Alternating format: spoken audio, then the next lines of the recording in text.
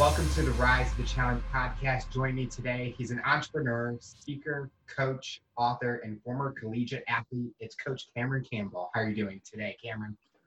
Alex, I'm glad to be here, man. Thanks for having me. Thank you so much for joining us. I'm excited to learn more about you and your rise to the challenge. So, what we do first is we go right to the beginning. Talk about where you're from and what were you involved in growing Yeah, so I was born in a very small town in North Louisiana, but I grew up really here in Houston. Um, I was forced to grow up really fast and not from a place from a negative position, but I grew up on the south side of town. Um, was I guess technically the wrong side of the tracks. I think like most people, you don't really understand what that means until you're like an adult. Right. And so my parents did kind of the Fresh Prince thing with me, and we moved out to the suburbs when I was like in the third grade. And that had a pretty profound impact on me. I think that in the, I guess, mid 90s, uh to understand what race was like. And I was the only black kid in my school for a number of years, or in my class, I should say, for a number of years, and kind of being, you know, the odd man from that perspective, but just understanding that where our country and climate was with race, um, and still trying to figure some things out. But, yeah, so that's kind of me in a nutshell. Kind of as our conversation talked about, I look back now and some of those like early memories really do shape, I think, who I am today. And I'm still kind of uncovering those sometimes. you talked about being the only person or the outsider at your school. Was it hard for you to make friends or interact with people because maybe you had a fear of judgment that was going to happen with the other kids? Yeah, so I think my parents were very liberal, or are very liberal. They, if they were a little bit older, they would have been hippies, right? And so, I grew up in a very inclusive, you know, love people, give people trust first environment. And, for the most part, that was reciprocated. I think that the racial thing that happens in a lot of suburbs and a lot of, honestly, entry level suburbs, right? So it's like middle class white families who are able to disassociate themselves from a majority of like a big city, right? So it's like, yeah, I'm the king of the hill on this itty bitty little hill. It becomes less about race, I think, and really more about class.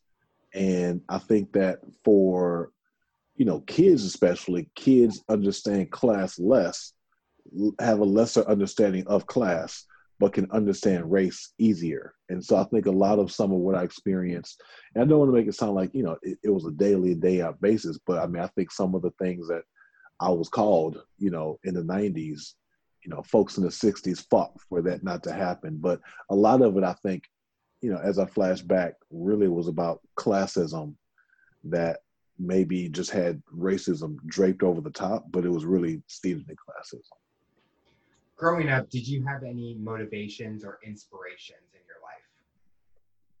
Yeah, so my grandfather, I called him my papa. He lived with us, all in about that same time window.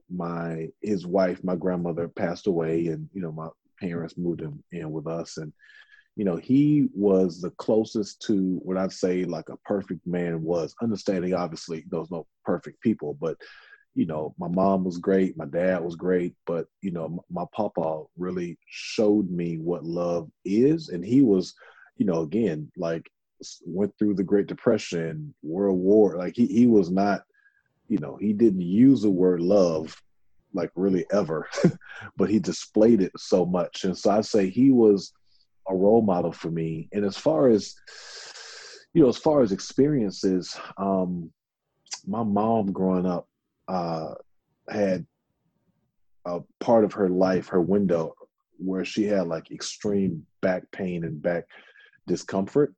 and it forced me to grow up like very young. And so, again, all in that same kind of third grade, fourth grade window, I had to figure out how to cut the grass and cook and make groceries and like go to the grocery store and, budget. And so like literally, here's $17 cash, go buy $17 worth of groceries. Right. And so like walking into the grocery store, without a calculator, which kind of is why I'm so good at like quick math now, but it's like, yeah, you can't go up there with $18 worth of groceries, you're gonna get embarrassed, right? And so what I think a lot of adults and parents would frame as hardship was really just teaching me life at an early lesson. And that's just life. There's gonna be some times where, it may not be $17, but you've got a limited budget and you've got to make that budget stretch. You've got to figure that skill out. And so even in conversations with my parents now, I think that sometimes they have like an apologetic disposition for, just things that happen in life, or just like even some of those examples I shared. And, I've always been like, no, I needed that. Like that gave me such a leverage heads up. And again, there was so much love in our home. And my father's a point of reference. Like my father was, I learned my work ethic like from him. Right. And so the times that he was not in my life, he was in our home.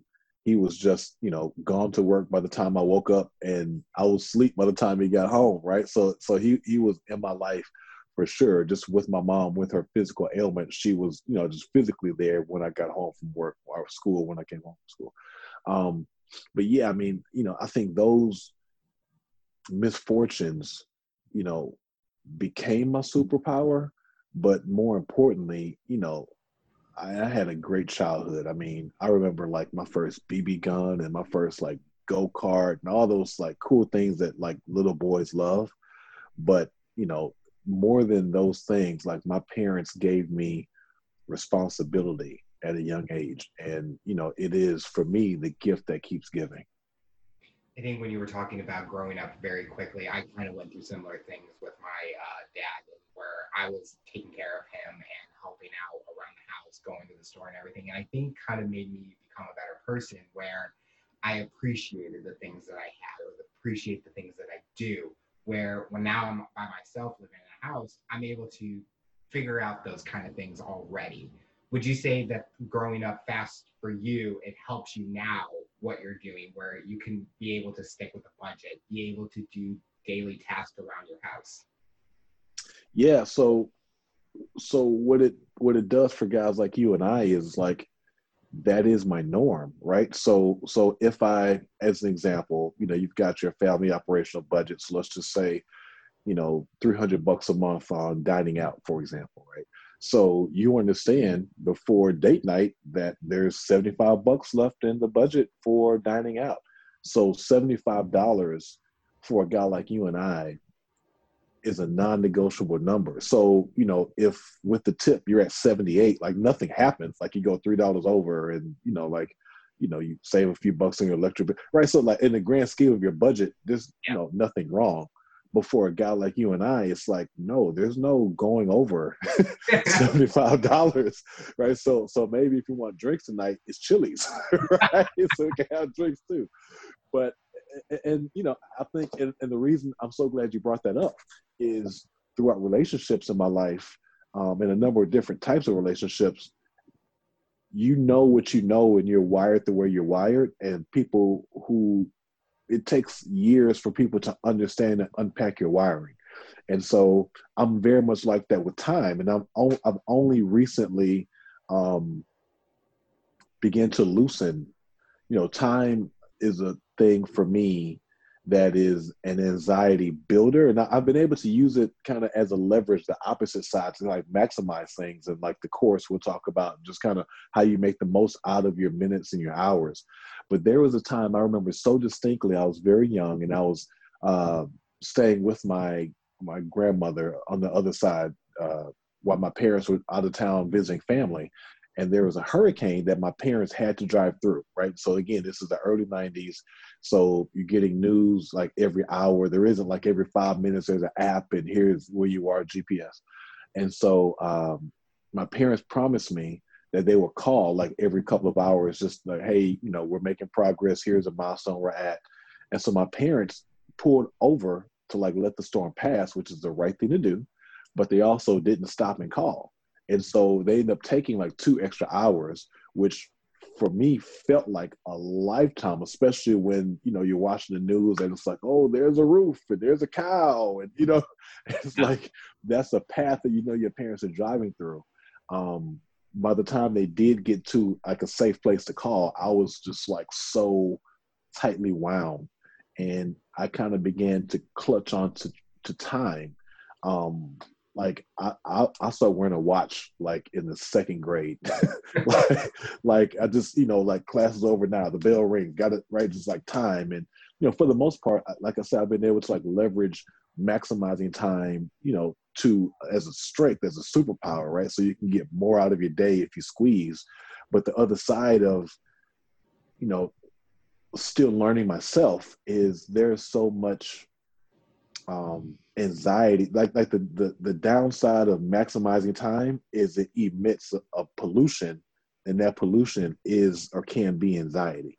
Mm-hmm. And so now like I'm finally getting to a point to where I'll loosen up, or like if I've got an appointment across town that'll take 45 minutes, I would typically leave like hour early or hour 15 early, even though at the worst it would take 45 minutes. And then I like I do things like mind tricks. Like I actually had this podcast on our show with timing on for an hour early, because I always set things an hour and 10 minutes early. And it just creates like this like unnecessary mind fog that I'm finally getting to a place of learning myself. And it's like, no, just like let it go. And, if the show before runs over 3 minutes over, then just kind of send them a note and apologize. But, in the past, I would just like block off all these big windows and, be waiting for you for 55 minutes, but at least I wouldn't be late. I totally can understand the time management part. I'm the same way. If that takes me 45 minutes, I'm leaving an hour early. Just because you never know what can happen. Like an accident could be on the road or traffic. So I totally understand, because my family would say the same thing. Alex, we need to stop freaking out about it. But it's like, that's just me. I mean, my friends understand it, but they deal with it. They have no problem, because they're like, oh, we're early. That's fine. Well, and again, it's like, but it's all right? So it's like so interwoven into who you are and your character that it became a thing for me. Like I would say to people like very early, like in my professional career, like if I'm not on time, like send somebody, because I'm probably not. I'm in a wreck or something. Like I don't show up late, and then the 1 or 2 times that you do show up late, because of things you can't control, there will be so much guilt on my behalf, because I will be in this conflict of my character. Like I'm the guy who shows up 15 minutes early, not to leverage a power play at the table, for the meeting, but just to be able to set the table for the way the meeting's going to go. Now I'm kind of in a shell and, maybe a bit insecure, like not fully in my flow, because I'm 2 minutes late, and like what happened in conversation, or what small talk was had, or, just like I've missed these opportunities. But the fact of the matter is, like, if you live long enough, things happen. Like, be respectful of people's time, yes. But, it's like the guy who's, a minute late, or the second guy into the boardroom for a meeting, isn't missing anything. That's just stuff inside of me that I've got to begin to let go. So what was that dream job that you were going for or wanting growing up? Alex, if I told you. So my dream was to be a senator. I always understood that giving and serving was a big part of who I am. I understood that, those were 2 of my spiritual gifts. I understood that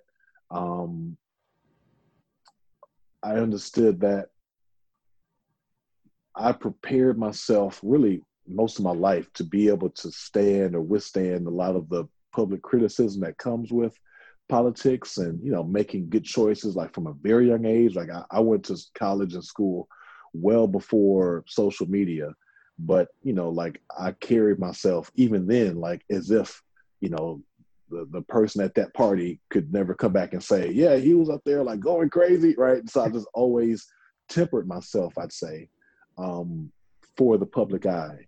And not from an ego standpoint, but just like the last thing you want is to have a family and, you know, and to get to a point of success and be like, well, yeah, but then 20 years ago, you like jumped off a pool, you know what I mean? Like that. So that was my dream job. And I'd say that job dream shattered, I guess, or the bubble popped while I was in college. So I was a political science major and I got a C in like intro poli sci. And so like my advisor calls me and she's like, hey bro, like this is a class you should ace if this is like where you want your career to go.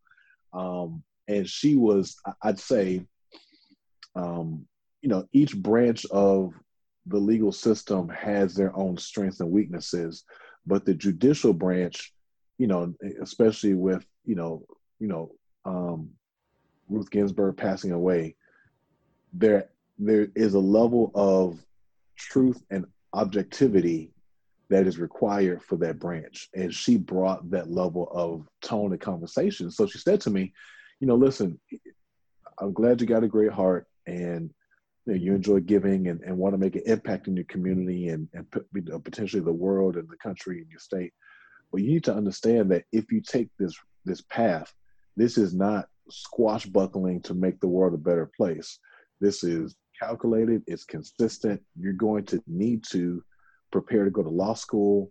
And if you don't go that route, not to say you can't still be in politics or make an impact, it's just that is the non-traditional route, which means there's going to be a lot more roadblocks to get to what you want to get to. So with that being said, reflect on that and come back and see me in a day or two. So I changed my major to public speaking. Definitely two different areas right there. Yeah. So with public speaking, did you enjoy doing that kind of stuff, or was it just, it was maybe available and the thing that came upon my mind at that moment? I got to be honest, Alex. Like I went through. So I remember like it was like a Tuesday. It was midweek, and so I changed my major on a Friday. So like midweek, I had this conversation with this counselor, and she gave me the thick. You remember the course catalog? You remember like it's like 2-inch like binder, right?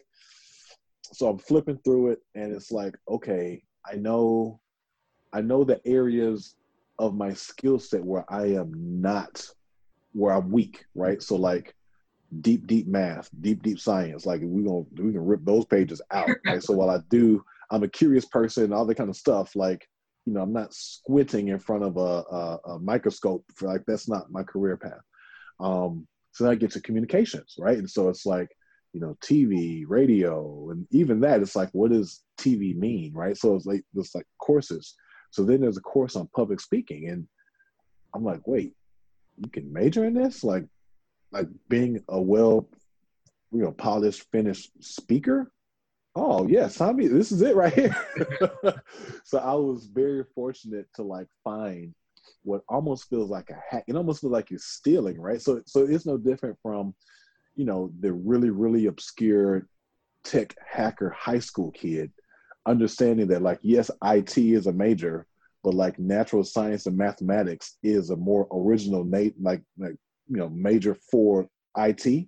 Like, yes, you know, I like computers, but I'm actually drawn to the science and the math, right? So that's kind of what it was for me, being able to major in communications. Like, yes, this is naturally a skill to me. And you get a little older and you hear that, you know, like speaking is people's number one fear, or number two fear behind death is speaking or public speaking. And it's like, yeah, I'm a compassionate person. I mean, I can't, like, I don't have, I've had stage fright twice as a speaker. Once was speaking in front of a group of colleagues, which obviously peer to peer has always been intimidating.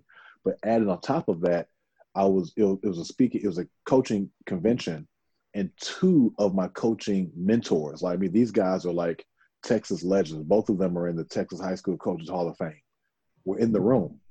And it's like, you know, that one gave me a bit of stage fright. And then I spoke in front of 4,000 high school freshmen.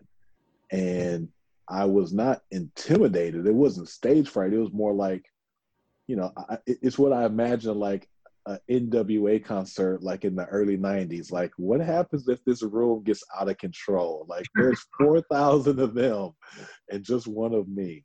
And so, those are the two moments. And from all the stages and all the, live activations I've done, I mean, there's never been a fear of performance. In fact, I feel sometimes never more liberated than standing on the stage with a microphone in my hand. So sports played a huge impact in your life. As a former collegiate athlete, how did that come about for you? And what was the biggest thing you learned about yourself during that time? The biggest thing I learned about myself during my playing days was, so the first thing, kind of going back to performance, is if you can travel to Georgia and play in front of 110,000 people booing you, or travel to LSU, or travel to Texas, or play at West Point at Army the year of 9/11, right? So like if you can perform in front of adversity, right? So not only an adversary on the other side of the line of scrimmage, but piping in like adversity, you can perform anywhere. And so I think that what athletics taught me is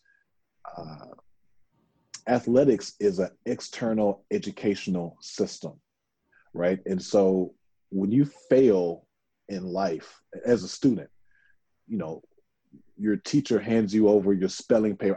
I used to be like a really bad speller, poor speller. And so I remember like getting spelling tests and the teacher would like cuff the paper over, like to hand you like a failing grade, Nobody knew that grade but you and the teacher, right? But athletics, when you fail in front of 100,000 people, right? And so if I can fail in front of all these people, that means that I have the ability to succeed in front of so many more people. So after college, what was your next path? So after college, as a step back, I was a guy who always, again, like capitalized, right? So like my goal was never necessarily to play in the NFL. My goal was how many doors can the University of Houston open for me? And so there are a lot of people like in, LA or New York who are like, from that area and like never leave. And, while I was being recruited and trying to decide where to go, my thought process was like, this is the fourth biggest city in the nation. I'm from here.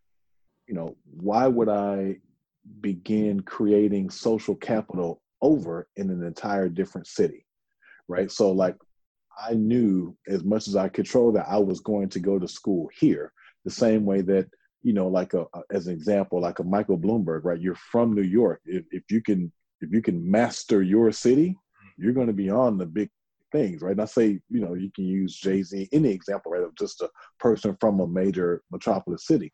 So as I finished school, I began to do internships and, the idea of like, let me go to Atlanta or New York or Chicago or start over just never made sense to me. Like, no, I'm going to master, like people are going to know who I am here. And then once I master this city or this state, maybe then I'll travel or leave or set up shop. But yeah, so for me, it was like, where can I set up shop and create a name for myself? And this is before, not a brand, not understanding like from a business perspective, but where can I create social capital, for myself? And it was always here in Houston. So when I finished school, I worked for the Houston Texans for a short amount of time and enjoyed it. I started with the equipment room internship, which was very humbling. I'm a humble person myself, but I was never the athlete who threw a dirty jockstrap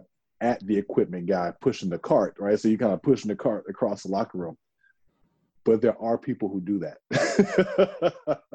right? And so like I'm in the Texas locker room, like please do not throw that disgusting like jockstrap bag, like your garment bag across my head, right? So that was the first experience. And the second one was like, it gave me such a deep level of appreciation of all the mechanics and machines that make a ball game happen. So obviously at the NFL level, but even at the college level, high school level, there are literally guys who spend hours waxing footballs, hours shaping and squeezing and putting air in footballs, hours in folding your uniform just right, hours, you're in 2-a-days, and you've got a 7 o'clock lift. Then after a 7 o'clock lift, you got a 9 o'clock practice, 9 o'clock practice, 1 o'clock film study, all these different things. Every time you go to your locker, there is a steamed shirt folded the same way, shoes that are put up the same way, socks inside of that.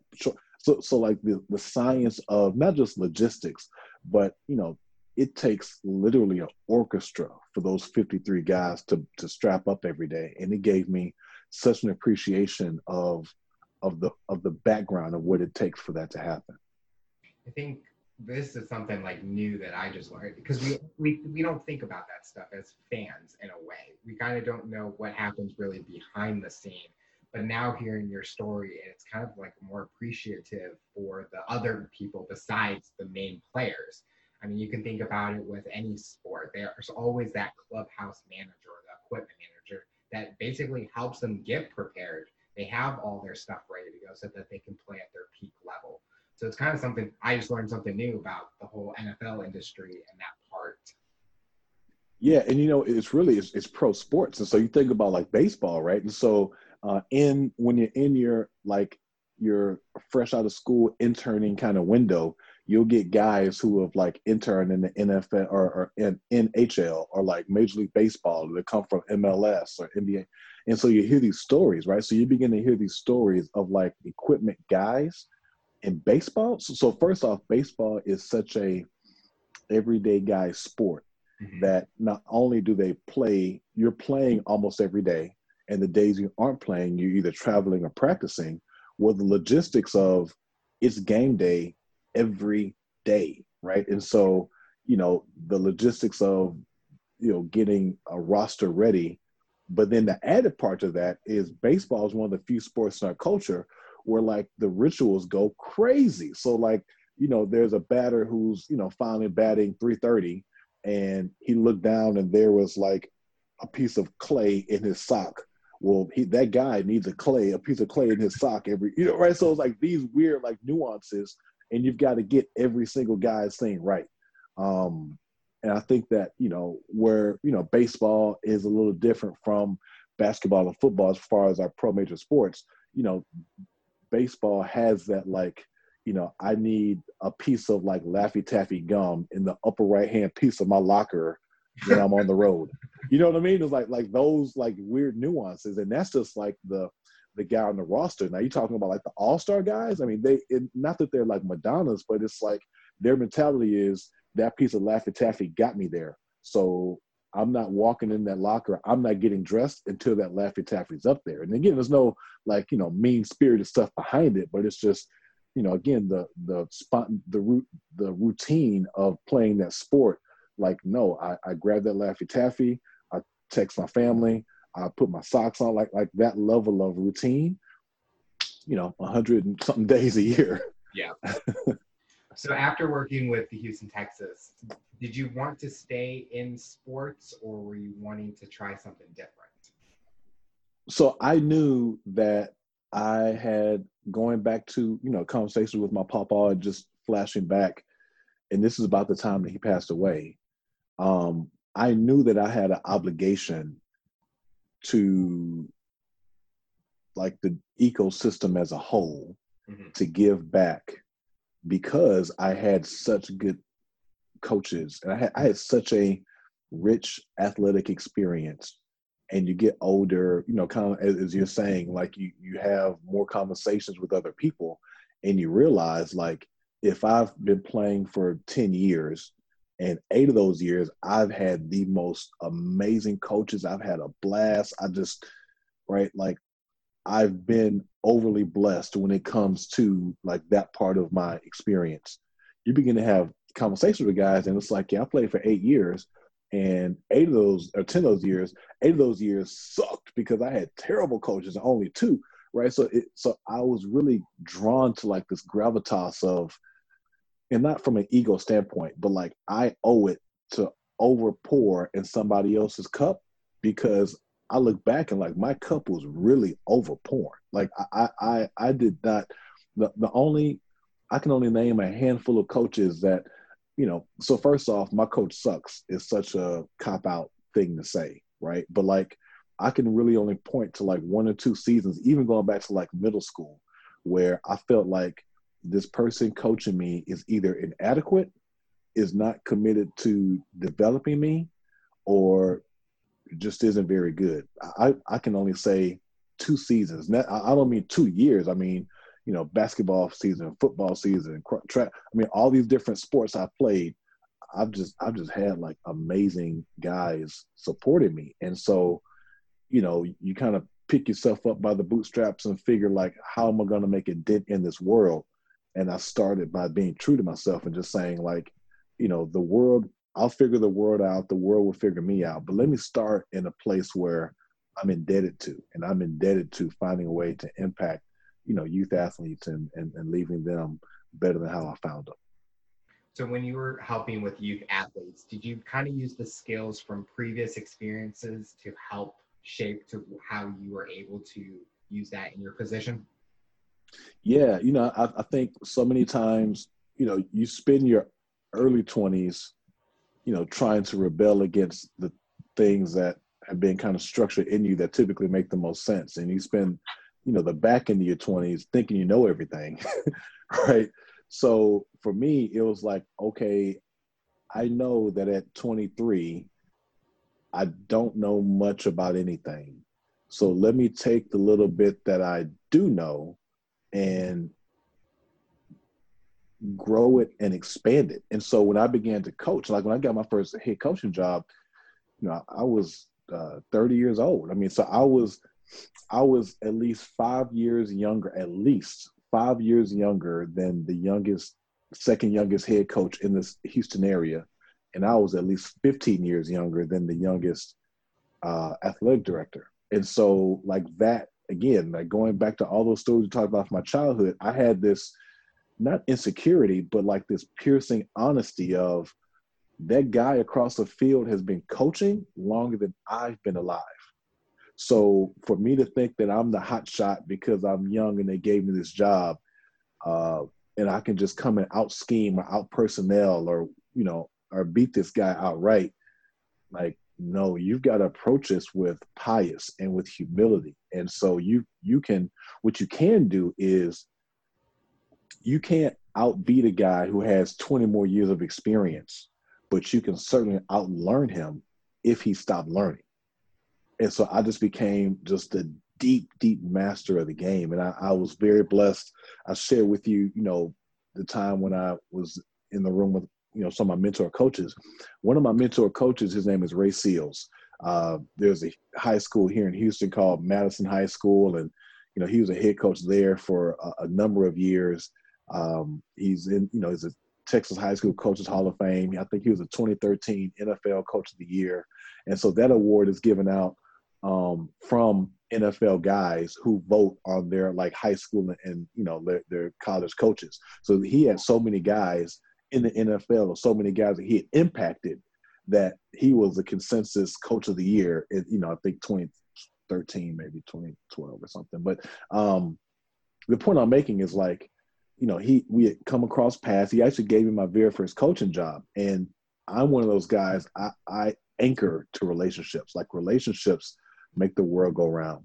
And so I spent every waking hour that I could, and not be a burden to him, just soaking and learning and listening. And he would talk about these schemes. And, as a point of reference, he ran the run and shoot offense, which, the Oilers kind of made famous.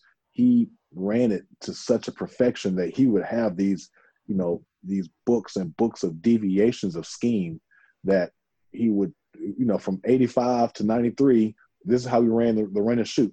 All the same offensive scheme, but just different deviations of it. And as much as I could comprehend, I would just sit and learn. And so to answer your question, yeah, you've got a couple of years coaching under your belt, but, you're coaching against a guy who's twice as old as you and, 3 times more successful per se. The only way that I can bring some equity to the table is to outlearn that guy. And that's something that I've always been just an avid, ferocious learner, no matter what part of my life. You mentioned like the age difference or the amount of experience some people have. With my industry that I'm in, there's a lot of people that have been working at the company as long as I've been alive. So I kind of have to understand how they do things, but kind of tweak it in a way where I can still utilize what I do. And because I come from a different generation, and I've noticed that sometimes it's hard for managers to figure out a game plan with the different ages, but you kind of have to think in your mind, I just got to keep learning. If I have to do it a certain different way, you just have to go out in that way and do it that style. And I'm a person that I'm always trying to learn as much as I can because I want to be well rounded in any situation that I have where I can say, I know how to do it this way. I can use this skill set and all of that. And it kind of helps me. And hearing your story in that way, it kind of tells me I got to keep on doing what I'm doing and keep on learning and not stop learning. I think a lot of people think when they come out of college, oh, I know everything.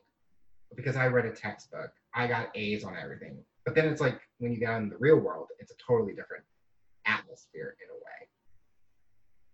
Yeah, I think a lot of what you said is true. And I think that the biggest mistake, and it's easy to like rail, I'm a big advocate of the education, space. And I think it's easy to rail on like formal education is broken. Like, yes, it's broken, but you're in it. So you might as well make the most of it. Right. And so the idea that, college or university is about learning skill is only partially true. So I believe, so I'll tell any college or high school kid, you know, high school or sub college, it's 100% about learning things for sure. Yeah. College is like 30% learning things and 70% learning how to learn. Right. And so understanding that, the way that you prepare for tests, challenge, depending on your industry, obviously, but really are more about understanding your learning style, understanding that, your professor may teach a class Monday, Wednesday, Friday, and based on your learning style, you may take that class on Monday. It may be in your best interest to sit in that other class on Wednesday and, and take notes.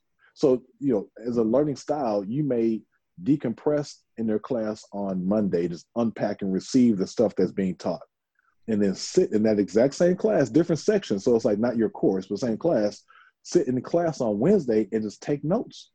And then sit in class on Friday and challenge everything that you think you know based upon these previous two, right? So it's like there's no course for that. And that's a bit of how I was able to learn, especially like classes that were like more challenging to me, like the hard science classes. Like, I don't need you to like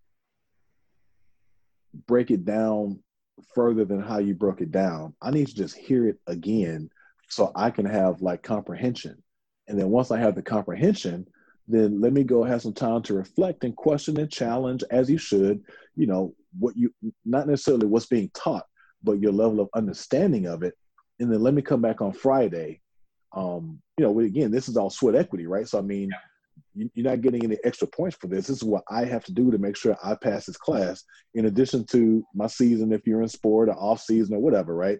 But it's like by the time I get to class on Friday, I now have a bit of a chip on my shoulder because I've heard it twice as, and I'm a competitive guy, but I've heard it twice as much as my peers on Monday.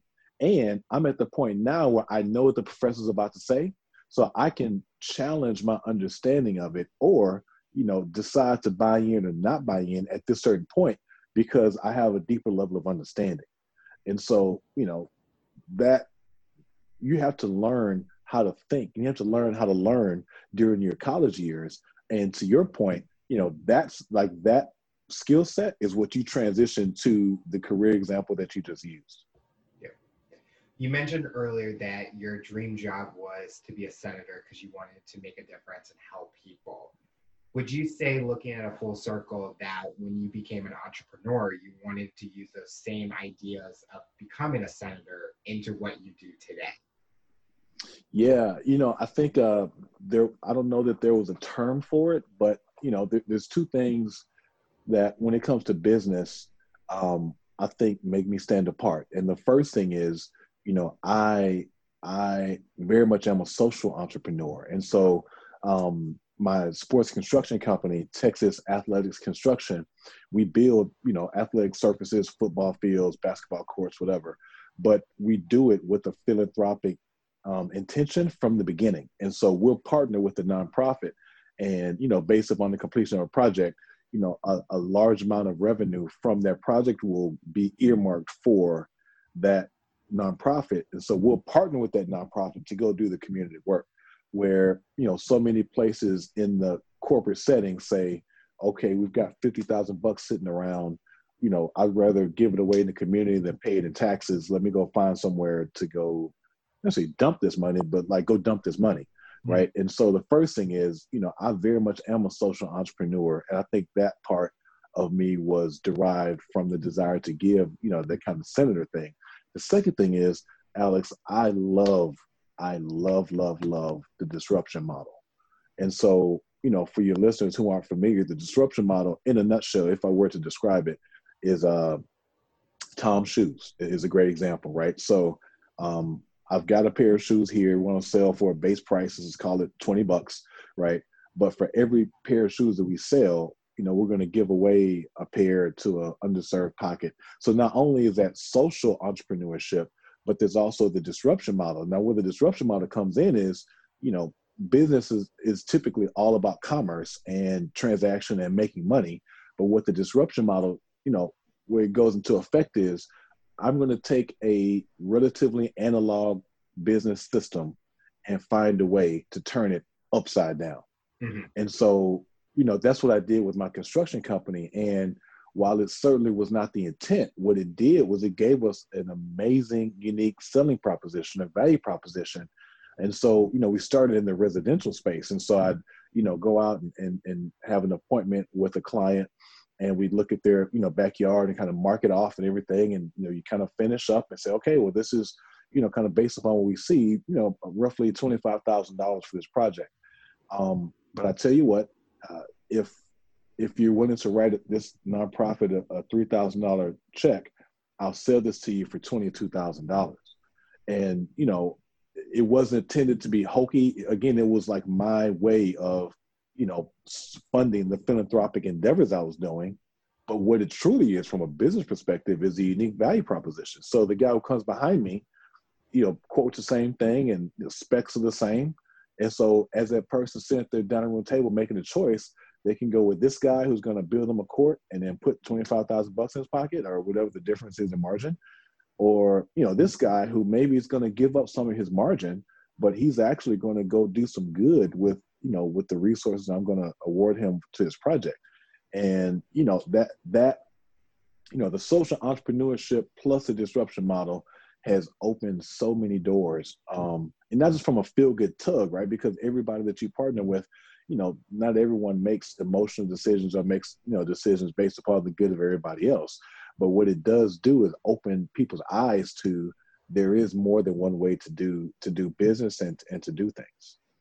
Was that your biggest strategy going into creating that company, was how do I stand out in a way? And you kind of knew that this wasn't something that was being done? Yeah. So that I started that company in the Lenten season of 2017, and I'm a Christian, and I definitely enjoyed the Lenten season. And it's, a season of reflection. It's a season of spiritual closeness. It's a season of, it's a challenging season, right? Because if you're making a sacrament that's a sacrifice, you're hungry, you're tired, you're not at your full, but you're always kind of leaning on God. Like, I don't think I'm making a good choice, so let me kind of lean on you and like provide for me. And I was walking, I was taking the call in my front yard, and I just remember getting off the call, and it was like, okay, where are you? Like, you're doing okay in business, you're providing all that kind of stuff, but you're that's not the only thing you're supposed to be doing. You're supposed to also be giving and serving and leading. And so I was kind of, convicted with this, like, what's the next step? Mm-hmm. And like we talked about earlier, you kind of look back in the inventory and say, okay, well, what you got? So I know sports construction. I know how to sell it. I know how to build it. I know how to assemble a team and how, to execute it. And I also know at the time I had started my first community program as a turkey drive. Um, and I also knew that I had, kind of going back to the story I shared with you, like leaving out of, that bad community from a young age. I knew that I had an obligation. Like, I know that the only reason that the doors were open to me was because, my family moved. The same kid in the same situation in that other neighborhood would not be afforded a fifth of the opportunities that I had. So I have an obligation to manufacture or to create some opportunities for the kids and families who need those same opportunities. The kids who live in underserved and underpocket families who live in these areas aren't any better or any worse, right? I mean, they're brilliant minds. They're beautiful families, wholesome families, and under every single roof. It doesn't matter where that roof is or, how well that roof is put together. And so, I did always have this burden of, I need to give back and I need to serve. And so that's the origin of the story of why I started the company. And the outcome of it was unequal in a positive way, unequal success. And I say that, I'm not even comfortable really saying that, right? So it's like, I'm not saying that I'm successful, I'm not saying that I made it, but that company is still alive, thriving, doing great work, and the doors have been open to that company for even, so from there, I started in residential, and then within like a year and a half, I was awarded my first commercial job. And typically, you're in the business 5 or 10 years before you can even sniff getting a commercial job or a government job, a government contract. And so, again, you think about pulling at heartstrings and doing things for the right reason. Well, that may work if you're sitting at someone's, dinner table. When you're being procured for a government contract, they don't care what you're doing with the money. They want to know, can you get the work done at a value price? And, do you have your ducks lined up? And so, that's where, your character comes in, because you're not partnering with a resident. I'm not saying, Alex, cut this check for this nonprofit. The whole check's being handed to me. So now I've got to go cut this check. And so your character gets tested. And so, I'm saying all that to say that, being extremely true to who I am and learning in my failures, sitting in my unknown moments, seeking advice and counsel, being true to my faith is what launched Texas Athletics. And, the work that we do gives me purpose and mission way more than any tangible, gift or trinket. The philanthropy side, I enjoy listening to your story about, because that was a huge thing for me growing up. In college, I was a philanthropy chair for my fraternity for a few years, and no one was able to take on the role and actually do something with it. And I thought, I'm going to try this out. I want to see what I can do with it. And I was able to do huge things, help patients with ALS, which that was what we were raising money for, and just having that impact in those people's lives. It wasn't about the whole publicity or being a picture on the Facebook page. It was all about, how can I make a difference into that person's life for even the short amount of time I'm there? Because we want to do great for other people. And how you're talking about testing your character, it kind of showed a lot of people in my fraternity, their characters didn't match up with what I did, but the people that were close and cared about the passion I had, they wanted to come with me on that journey and go there and be a part of it. And even now today, even past college, I still have that same philosophy in my mind, where anytime my company has an opportunity, I'm like the first one that signs up, because I enjoy it. If I know I can take hours out of my day to go and help someone, because it means so much to them. And I enjoy it. I love listening to your story, because it shows that you have a great heart and a passion for what you're doing. No, thank you. And that means a lot to me. And I think that one of the things you kind of touched upon is the attention it brings. And, I have this like weird dichotomy to me. Like I'm a very extroverted person, but I am like highly introverted, right? So, when the spotlight's on me, it's like, no, not me, the company, right? So it's like, it's not that I'm doing so good. Bring awareness to the company so we can be awarded more contracts, so we can go, do more good. I can tell my story and share my testimony, but I have no problem doing that. But it's like, don't pat me on the back. Look at, I'd rather raise the company's profile than my profile, because the company is what's going to go out there and create, the opportunity for us to actually go back and do the work. And so, it took me a while to figure that out. And, it took me a while to figure that out. That's what I'll say is, I would decline some interviews and there'd be opportunities for press. And it's like, yeah, it's not about me. But then you kind of put your big boy pants on. It's like, well, okay, I'll tell the story, but make sure the story is about the organization. Don't make it about me. And I think that's, again, like just being true to who you are. And, everybody has their their glitches and what makes us all unique. But, I think ultimately there does come this, this burden of there's a split of like the brand and the person. And sometimes the person has to kind of walk over the line. It's like, okay, fine. Like I'll tell my story, I'll talk, I'll do this thing, but like don't value me, right? So I wrote my first book last year called Alpha Redefined, and it's about servant leadership. I mean, all my life I've been called an alpha. It's like, you're strappy, you get girls, all that kind of stuff. And for me, kind of going back to what I just said, like it's, I don't care about that. You know what I'm saying? Like that's not important to me. And the idea is so many times, especially today, as politicized as like literally like hot dogs, burgers are politicized. You know what I'm saying? Like everything we do now is like politicized. And so the idea is like, don't fall in love with the man, because the man is always going to disappoint you, right? He's a man, right? The idea is fall in love with the man's values and ethics and morals, because that's what he'll lean on. And so the idea of the perfect politician or the celebrity couple, and the guy does something wrong, and it's like, well, yeah, I mean, he or she is gonna make a mistake. That's all we do is make mistakes.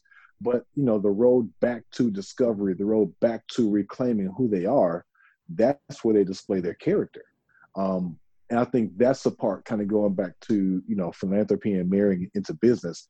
It's not about me. I'm going to do something goofy. I'm going to misspell an email. I'm going to say, something's going to be taken out of context. Like, yeah, don't fall in love with me. Fall in love with the values and the morals, because at the end of the day, like that's what's going to shine through. So talk about this e-course that you came out with. What was the mission about making it? So it's funny. So the vision came on the heels of my promo tour for my book. So I did a 6-city tour last fall into winter, and you read a portion of the book, you do your book signing, and kind of open up for questions, and most of the questions are it's the same 50 questions for the most part everywhere you go, kind of common questions. But the question that always kind of like caught me off guard was, how are you doing all this, right? So like you're speaking, you're doing work with NFL clubs, you're doing work with nonprofits, you're in the community, like how do you do all this stuff? And, my answer was always the same. Like I win the first quarter of my day. I mean, I get up, I have, a pretty consistent protocol. I wake up at 4:00 and I spend my time with God, and I journal. I just kind of begin to go through, like, you're trying to answer this question, but then the more you answer the same question, it's like, wait a minute, this framework that I've, established, I won't say I created it, but like the framework that I've established can help people, right? So what I hear people saying is, I need help capitalizing and leveraging and using maybe some of the principles that you use. Can you help me? And so I took that back into my business and, began to, kind of add that into my niche of my consultancy work. And, even that is almost like when you see, you know, a loose dog and you try to help it and you pick your head up and it's like, oh crap, it's a whole litter. You know, it's like, what do I do with all these dogs? I can't, right? And so the idea was like, okay, there's opportunity here for me to help people. There's a framework that I've established. And the coolest part, Alex, is because I spent the time in researching and doing interviews for the book, I had this pool of interviews that I'd interviewed like 30 people, and 12 of them were like either millionaires, self-made, you know, like just like businessmen, entrepreneurs, like really had it going on. And you begin to go through the transcripts of these interviews, and it's almost like a like a like a validation by like two things aligning, right? So it's like, these are my practices that I established myself. But then when I extract all these interviews, all these guys are doing like very similar to the same thing. And so it's like, I can not only add to mine and enhance it, but it is like this validation of, yeah, like you're onto something, like, you know, keep it up. So long story short, beginning of the year, I'm like, you know what? Like, I need to be able to help as many people as I can, but I physically can't be everywhere at once. There's only so many Zoom calls I can take or appointments or whatever.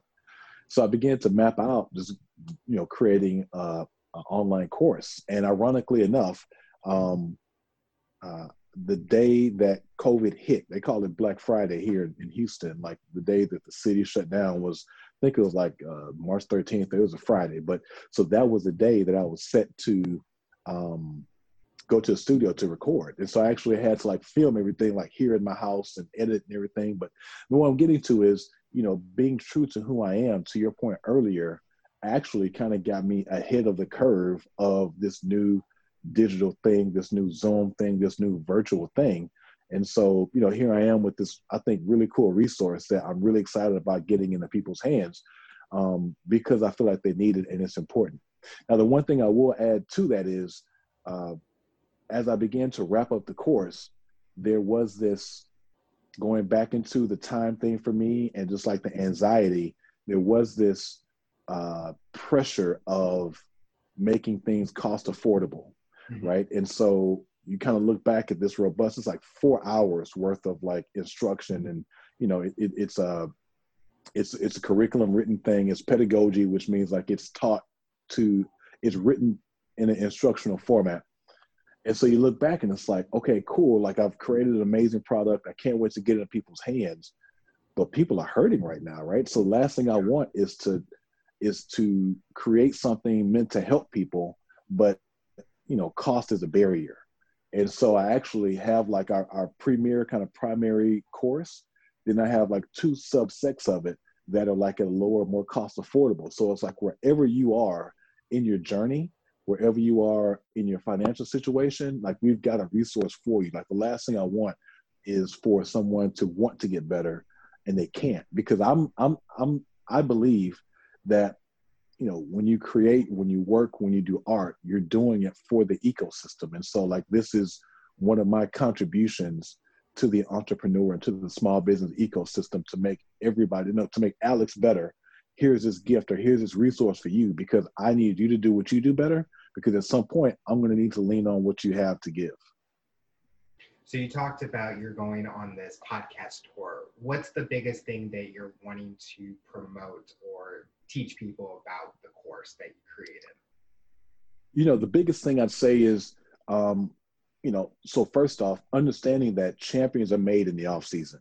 And, you know, we talked about sports quite a bit, and kind of as you referenced, it's like sometimes we get away from physically being in sport or physically being in competition, that we forget that, you know, Manny Pacquiao doesn't win the belt when the bell rings. Manny Pacquiao wins the belt those 6 weeks in training or those 9 weeks in camp, right? So the idea that you're going to get to your desk at whatever time and just have a phenomenal A+ day is a crapshoot. Like life doesn't work like that.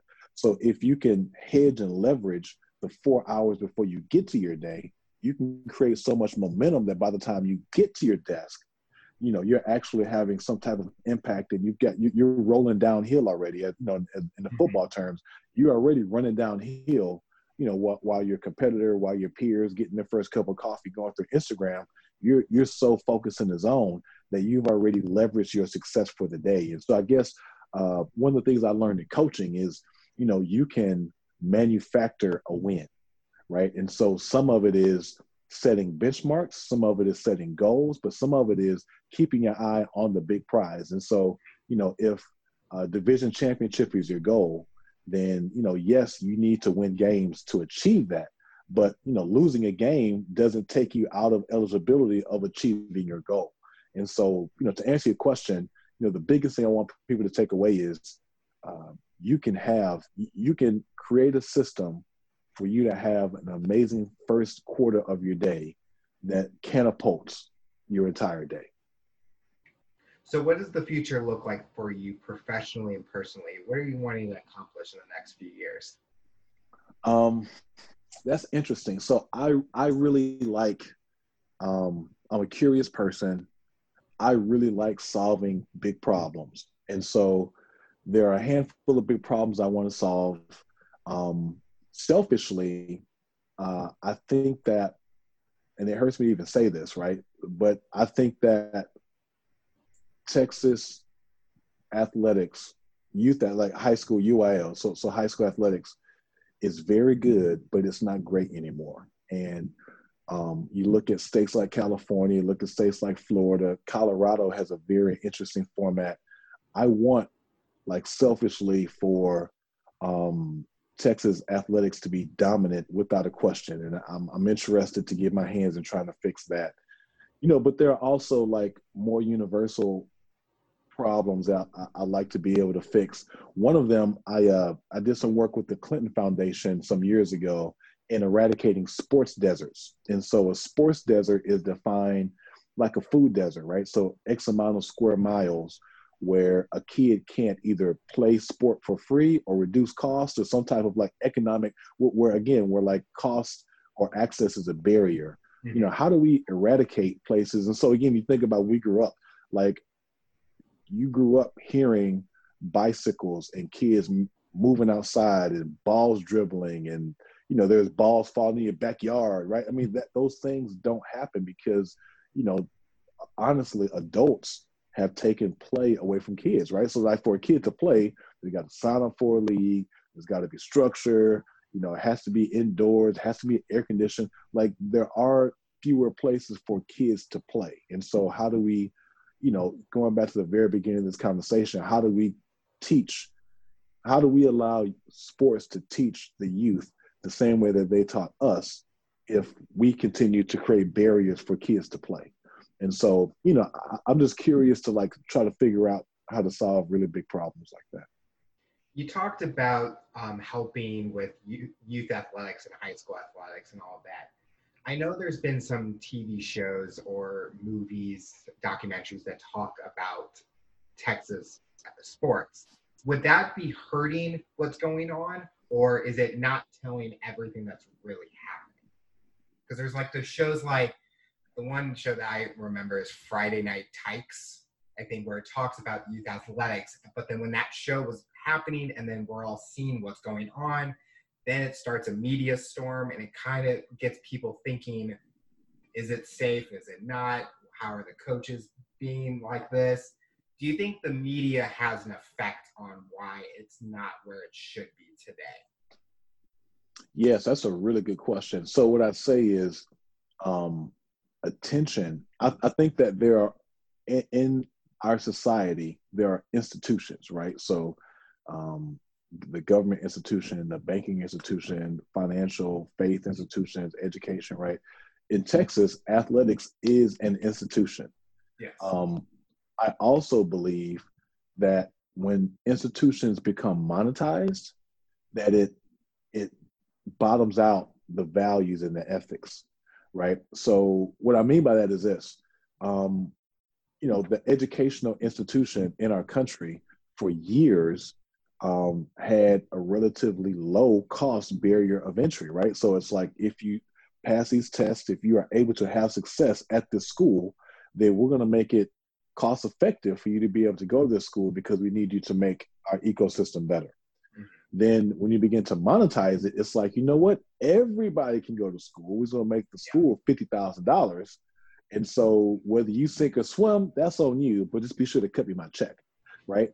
And so, to that point, athletics, youth athletics, and again, I define youth as anything under a professional. So NCAA, all these, youth athletics has become monetized to the point to where, yes, I'm glad Friday Night Tykes shone the light on how serious we take football. And if you can walk and if your neck is strong enough to hold a helmet, we're going to give you a helmet and you're going to line up and play, right? But it also brought attention, and this is also the timing of it was when the NFL, college, and high school sports were trying to make amends and come to terms with concussion protocols and safety, right? There was all this big storm all at once. Well, it also began to bring awareness on, why do we have, so you think about it for a second. If you've got a 7-year-old nephew and you go to his youth game, his basketball game, where the basketball court is 84 feet, a 7-year-old doesn't play 84 feet. A 7-year-old plays a short way, right? So same thing with soccer, same thing with hockey. So why in the world is a 7-year-old running on a 120-yard football field? Like, that just doesn't make sense, right? And so I think that, like most things in our culture, especially in politics right now, sometimes you have to shine a light on things for us to have for there to be the attention to address that needs to be fixed. But more importantly, it also takes courage to begin to try to fix it. And that's one of the cool things that, one of the biggest reasons why I began to do work with USA Football is like, hey, this doesn't make common sense, right? So I don't, if I'm giving a 7-year-old a standardized test for comprehension, it's not a 90-minute test. This kid can't lock in for 90 minutes. Why would I have a 55-yard sideline for a kid, right? So it's like, because what it turns into is, the running game becomes about speed and quickness and not about mobility, agility, and reading blocks. So I don't have to, go inside, bounce, and then cut out to make my cut to gain yards. I just got to get past that tackle. And if I'm the fastest back, then nobody else is going to beat me. Well, the other side to it is and this is, I think, the more harmful side is it doesn't teach defense pursuit, right? All it teaches is if I don't get to, that edge first, it's a touchdown, right? And so it doesn't teach pursuit angles. It doesn't teach alignment football. It doesn't teach, the responsibilities of maintaining a gap. It just teaches speed. And so, so yes, speed is cool, but, speed only gets you so far. Speed without skill, is a dead end. So to answer your question, I think those are the types of problems that, I am bold enough to try to fix, but not hubris enough to think that I have all the answers. Mm-hmm. It's just interesting because I know it definitely depends on which generation. Like, some things that it's natural and that's what happened. And I've had friends who are from Texas and they talk about Texas football and how big it is. We see the images of what the stadiums look like for a high school.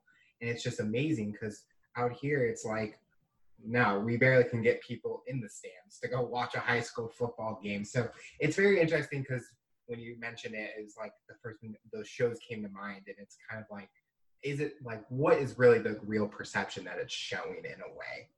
Yeah, so I live in a small town right outside of Houston. It's called Katy.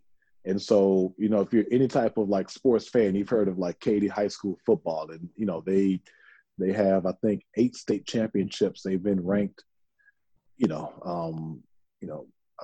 number one in the country by Max Preps a number of years. And you've got like North Shore on the other side of town. But long story short, there's a stadium, like our community stadium, holds 17,000 people, right? And so, and it's packed. I mean, last night I was grilling on the backyard, and you can hear the band at halftime. The light, are lit up, and so it's like, yes, kind of going back to what I was saying earlier about athletics being an external educational system. If a high school kid can perform in front of 17,000 jeering fans, that kid can be successful at whatever he chooses to do in life. Yeah. So the final question I'll ask you, for someone that's listening to this interview, what tips or advice would you give them to accomplish their goals, overcome obstacles, and rise to their challenge? Yeah. So the first thing I'd say is, you have to be unapologetically you, right? And so this entire conversation has really been, Alex and Cam kind of going back and forth about best practices and what we see and the way we see the world. I think you have to understand that you can achieve anything you want to. You can also, and this is, I think, the dopest thing about technology and where we are today. You can learn just about anything today, right? And that's not necessarily saying like, excuse me, that's not necessarily going like YouTube University, like, right? So I mean, there's junk everywhere. But the point I'm making is, there is an art and there is a science to everything. Art is subjective. What you present as art, or the art you put on your work, is up to your interpretation. But the science of how to do just about anything, that information is available. And that leads me to the second thing is, I think you have to have a ferocious desire to learn, with the understanding that, it takes a lot. You have to learn a lot, right? So you have to have an unquenchable like curiosity about things. Yeah. And that's not even things that like are deep in your field, right? So I read a book recently, earlier this year, called the $1 Billion App.